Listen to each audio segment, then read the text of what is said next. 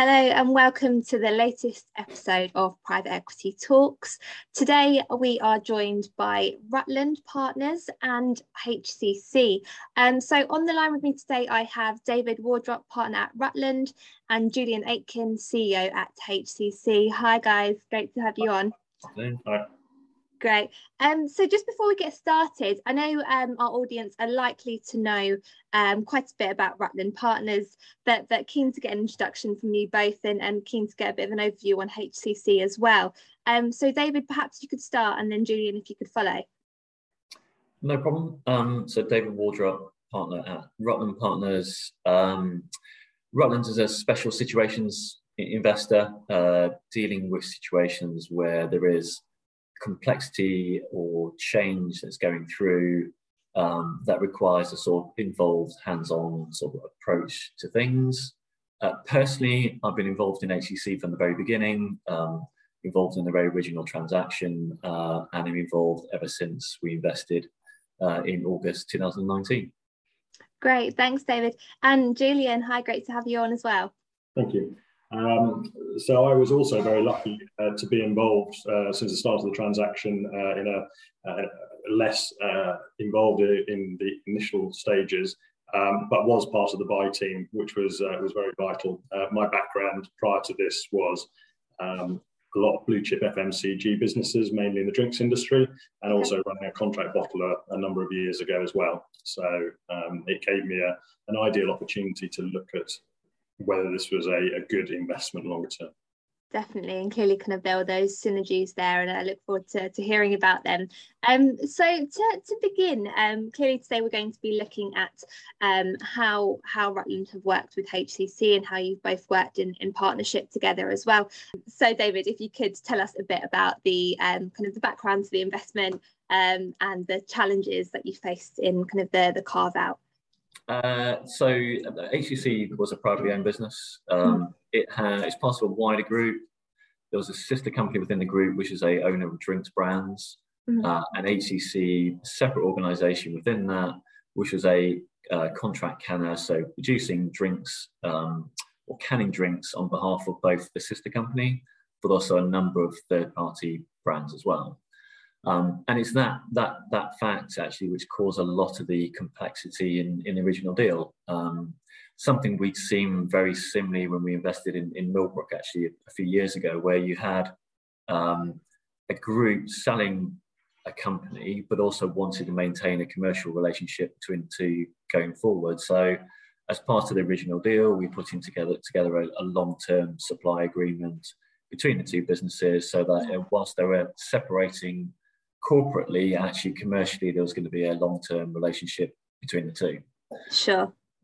And the other thing, I guess, complexity whilst they were separate organisations in terms of separate customers, separate suppliers, actually there was a lot of shared functions that sat between the two. So there was a traditional carve-out element to the transaction, and a large part of that was actually bringing in a new team or a new senior team to run the organisation, which is where Julian and others all came in as part of the deal. Definitely great. And I guess that kind of leads us on well to where Julian came in. So could you kind of give us a bit of a background in terms of when you first partnered with Rutland and HCC, and kind of perhaps what value creation opportunities you identified as well?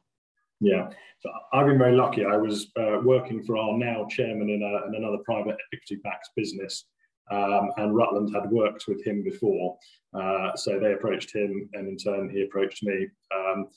I think for me, the really key thing was I'd been at Britvic and Pepsi when there'd been a move from canning into plastic bottles. Okay. A lot of years ago now. And it's interesting how things become full circle.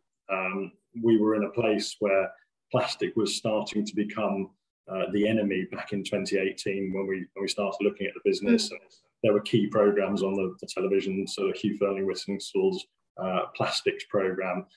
So we could see that there was definitely a shift in terms of consumer attitude towards recycling, sustainability, etc.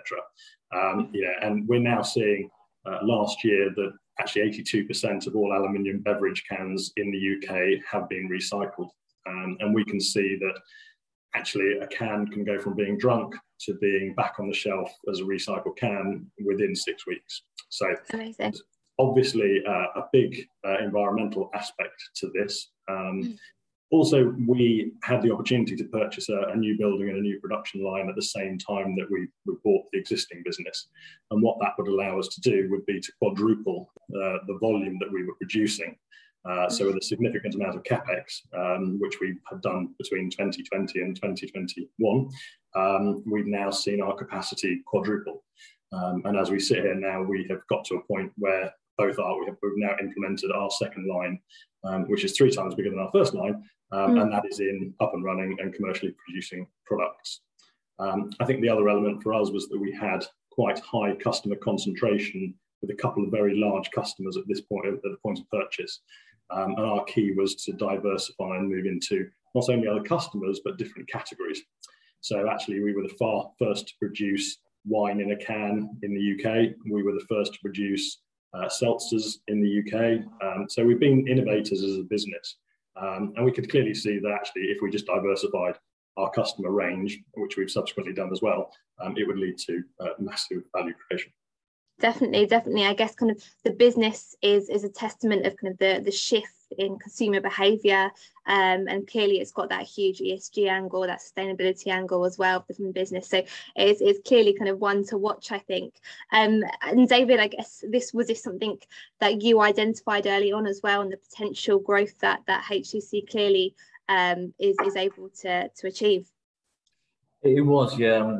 Julian and ourselves sort of had a shared vision for HCC, very much centred on what Julian was saying there around, a shift towards sustainability in terms of the packaging material being cans versus plastics and versus bottles as well, but also just a general trend within UK consumers around authenticity of brands, provenance of brands, just choice in general, which plays very well to the type of customer that HCC serves, which is your small to medium-sized brands, or certainly run sizes, which is what HCC's core customer base, and they tend to be the more interesting, higher growth brands that are sort of coming into the UK market. So very much a shared vision on the way in, which was helpful, kind of working together on the way in, and sort of, it's been a kind of common goals since we bought the business as well.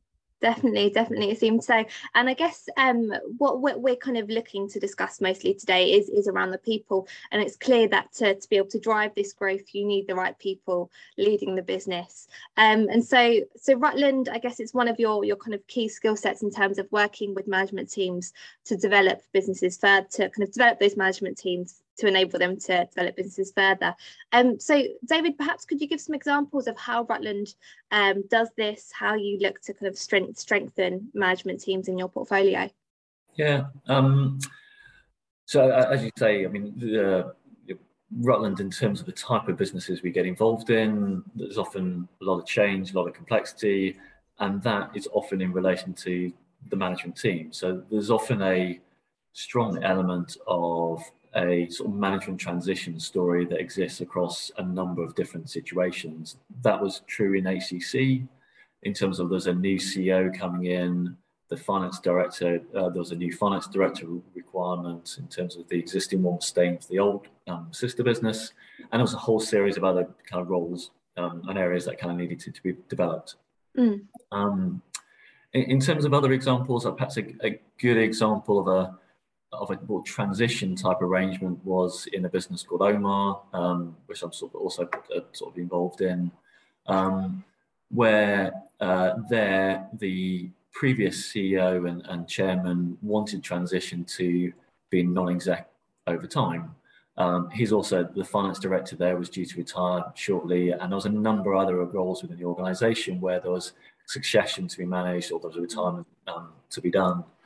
So we worked a lot with the previous CEO to manage that transition, trying to identify not just the skill sets that required within the organisation, both for now, but also where we wanted the business to get to, but also making sure that the personalities and the fit kind of made sense once you got to the end of it. And each role made sense in the context of the wider hires that you were doing. So yes, because we're very familiar. Each situation is always very different, but we kind of very familiar sort of managing the sort of development and changes of teams over a course of investment. Yeah, it seems so. And in the case of HEC in particular, how involved has Rutland been in terms of shaping the management team? What are your thoughts there? Yeah, I think it's I guess it's sort of shaping the team, and more generally, we are actively involved. But I guess importantly, what we try not to do is interfere in the organisation and try and find the balance. I guess we're always clear with Julian and the team about where the responsibilities and roles lie. But I think HEC is no different to other things we're involved in, because there's a lot going on, both in terms of management change and capital development into the organisation. There's a very large CapEx project, which Julian was mentioning earlier. By necessity, you just end up having a much more active dialogue with Julian and the rest of the team, because there's so much more to talk about on a month-to-month basis. But ultimately, the Julian and the team run the organisation, but we sort of do try and maintain a lot of contact as you go through. Definitely. And Julian, what are your thoughts? Are you happy with how David and the team are kind of working alongside you? I know you're sat side by side, so I doubt you're going to say no, but where can Rutland provide kind of valuable assistance for yourself in the management? I think communication is absolutely the key with this, and it has been since day one. I've worked in previous environments where either a combination of the communication was extremely poor and the PE house got quite a lot of surprises. I think it's probably fair to say that we've had our challenges, as you would expect, but there've never been any surprises for Rutland, because we have a very clear communication Rutland. And if anything, I guess people would probably say we over-communicate. But that's because we've been integral since pre-deal, which is key. And I think the key thing for us was us all being on the same page. So, which sounds like a very simple thing to say, but it'd be fair to say there are no hidden agendas. Everybody's been very clear from the outset what we are looking to achieve. And the strategy has always been agreed by both parties. So everybody's been pulling in absolutely the same direction. So you just save so much time by not having separate agendas or anything similar. So that's made a massive difference to us as a business in terms of the speed we've been able to move forward at. Yeah, completely. I think you're right there in saying kind of communication is that key, and perhaps sometimes over communicating can assist when you may kind of come up to a hurdle and no one can point the finger in the wrong direction and blame someone else, because everyone is held accountable for what they've done and has communicated what they're doing as well. Okay, and so clearly, so at HEC and part of the investment, there has been kind of hiring of the chair, so as part of the original investment, the industry chair was appointed at HEC. So I guess the question to both of you here, actually, so what qualities should a good chair demonstrate, and how have you worked with the chair as well, second point, kind of to develop the business? So I mean, I guess from a qualities perspective, for me, integrity is absolutely key before you even start. Having somebody who's a very good communicator, but also a very good listener, having the passion and the vision to support the management team and to work with them, approachability, making it very easy, have a very good relationship with our chairman, and also the ability to manage multiple stakeholders. That's been, is always a challenge in terms of what needs to be done. So, and I think to stay grounded really through the challenging times is something that's absolutely key. Yeah, definitely. And David, what are your thoughts? Kind of perhaps what qualities or what background perhaps did the chair need to have when you were looking to recruit a chair for HEC?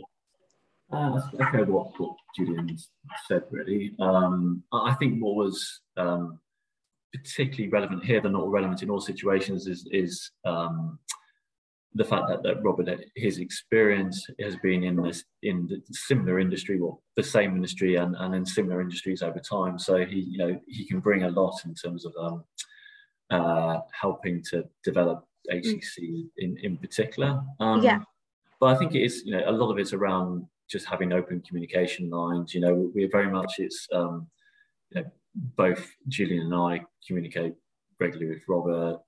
He's kind of sat there as part of the team rather than being sat there as a conduit between the two of us, and actually it's a sort of three-party sort of way conversation, as opposed to sort of being something that's done in kind of series. So I think it's been around communication, absolutely around integrity, industry experience as well, and it's been those things that have sort of been key in this particular situation.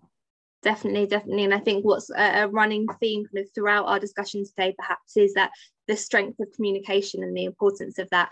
And as you said, Julian, kind of the ability of a chair to be able to manage multiple stakeholders and manage that board and differing opinions perhaps to get the best outcomes for the company. And then, Julian, as you mentioned earlier, your kind of previous roles have involved working with PE-backed businesses as well. So from kind of the series of positions in companies you've worked in, what would you say is key to successful communication between management and financial sponsors? I think, the transparency, whether it's good or bad, is kind of the number one thing I would advocate. And I said we probably over communicate, good or bad, as we have done through the history of the investment so far. We very clearly, as a group of both parties, had a very clear entry and exit strategy. So we knew exactly what we were aiming for, what we were looking to achieve, when we were looking to achieve it.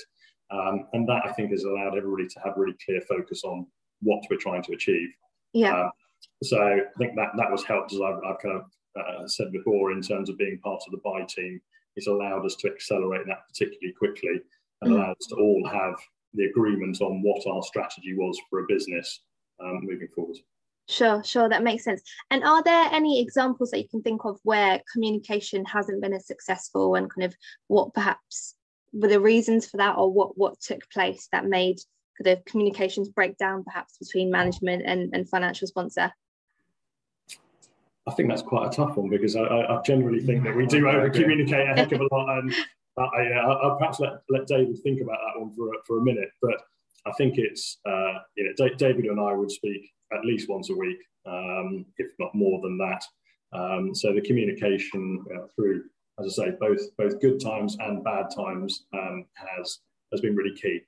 And I experienced in previous lives where that went horribly wrong previously. So I was very keen when I took the role on to ensure that we did over communicate, and that has been one of the absolute keys for us as a successful wider team to make things happen. Yeah, definitely. And I guess kind of having that experience of where it hasn't gone so well has prepared you well now. David, perhaps maybe not at HCC, but are there any examples where there has been a breakdown in communications? Obviously, you don't need to name names, but where are examples where there can be kind of a lack of communication if the management team aren't perhaps telling you everything you need to know, or have you got any kind of past experiences?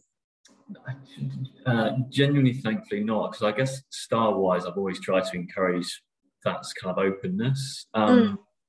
I guess I would also say that it's not just about the sort of the bad news, which often people don't want to tell you about. It's just, inevitably in any investment, things change over time, and the opportunities change. And if you keep that level of communication going in a positive way, then it helps you to adapt to whatever it is, the positive and the negative. So because you set out on a plan 3 years previously to do something, and often that isn't just, it's just not the way it turns out. So by having that dialogue, it just helps you to be more reactive to whatever it is that you need to be reactive to over time. Yeah, definitely.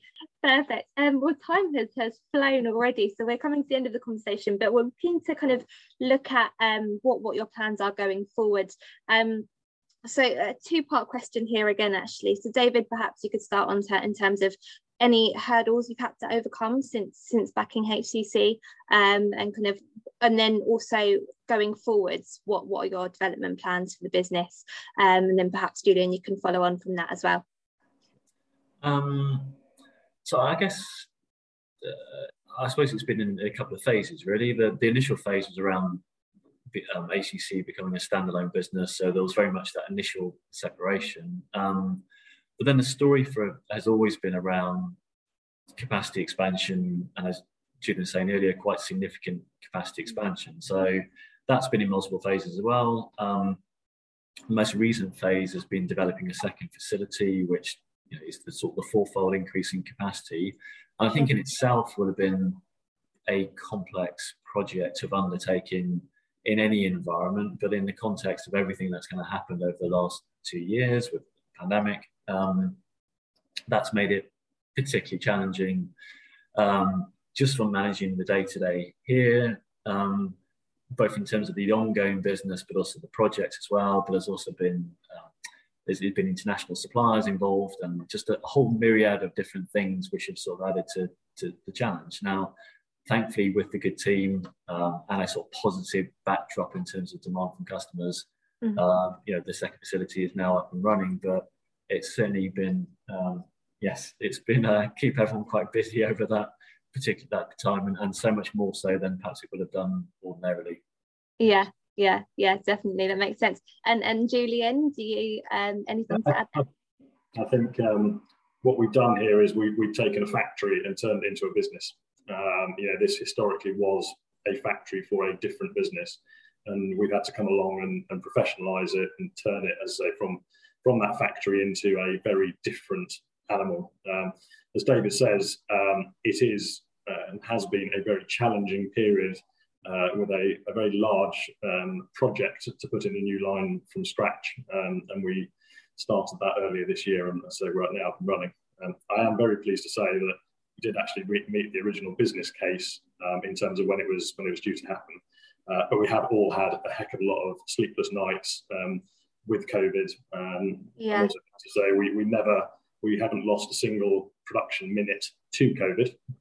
We very much from March the 23rd last year segmented people and really put people into groups. So there was no cross-functional element of people kind of trying to add COVID across the factory. And in this same point of time, we've moved from 54 people to 116 people in terms of expanding. So yeah, it's been quite a challenge. It's been very enjoyable, and I now see cans flying past my window. It's very rewarding, but I think I need a holiday now. I can imagine. It sounds like you've done a lot in a very short period of time, but good luck for the future and the rest of the development of the business. I'm going to put you both on the spot now, just as a final little note before we close. Could you both perhaps give your top tip? It could be something we've already discussed, but your top tip for successfully managing a carve-out transaction. I don't mind. Okay, I'll go first. I think the absolute key thing for me was being part of the buy team on the way in. That if I could give any advice to anybody and management coming in, I've done both being part of the buy team and also being parachuted in when the deal's been done. It has allowed us during the purchasing process not only to understand the business much better, to give us a structure of what we wanted to do with it, but also to build a relationship with Rutland over that period of time when we were in the buy process. So that's absolutely my advice for any other PE company out there. Great, having that inside insights and kind of being there from the start to know the business inside out. Great. And David, your top tip? Actually, I'll say it not because Julian is here, but actually it's around team. You're often adding people to the management team as part of a carve-out process, because often they're not standalone businesses in their own right, and actually getting those decisions right and getting the right people in to help you manage it is the fundamental element to it, because there's lots of important things to do around planning and thinking about what you need to do when the carve-out happens, but fundamentally you're reliant on individuals to resolve whatever issues that come up, and there's only so much planning you can do for the reality on the other side. So yeah, getting the right people, perhaps over-resourcing sometimes in certain areas. You know, we brought in interim resource relatively early on just to help with a lot of the initial transition, and that's that's the bit that really helps. Yeah, definitely. I guess it's probably the biggest challenge in terms of getting the right people, but also the biggest advantage once you have them leading the business to greater success. But yeah, that takes us to the end of our session today. David, Julian, it's been a pleasure speaking with you, so thank you so much, and thank you all for listening.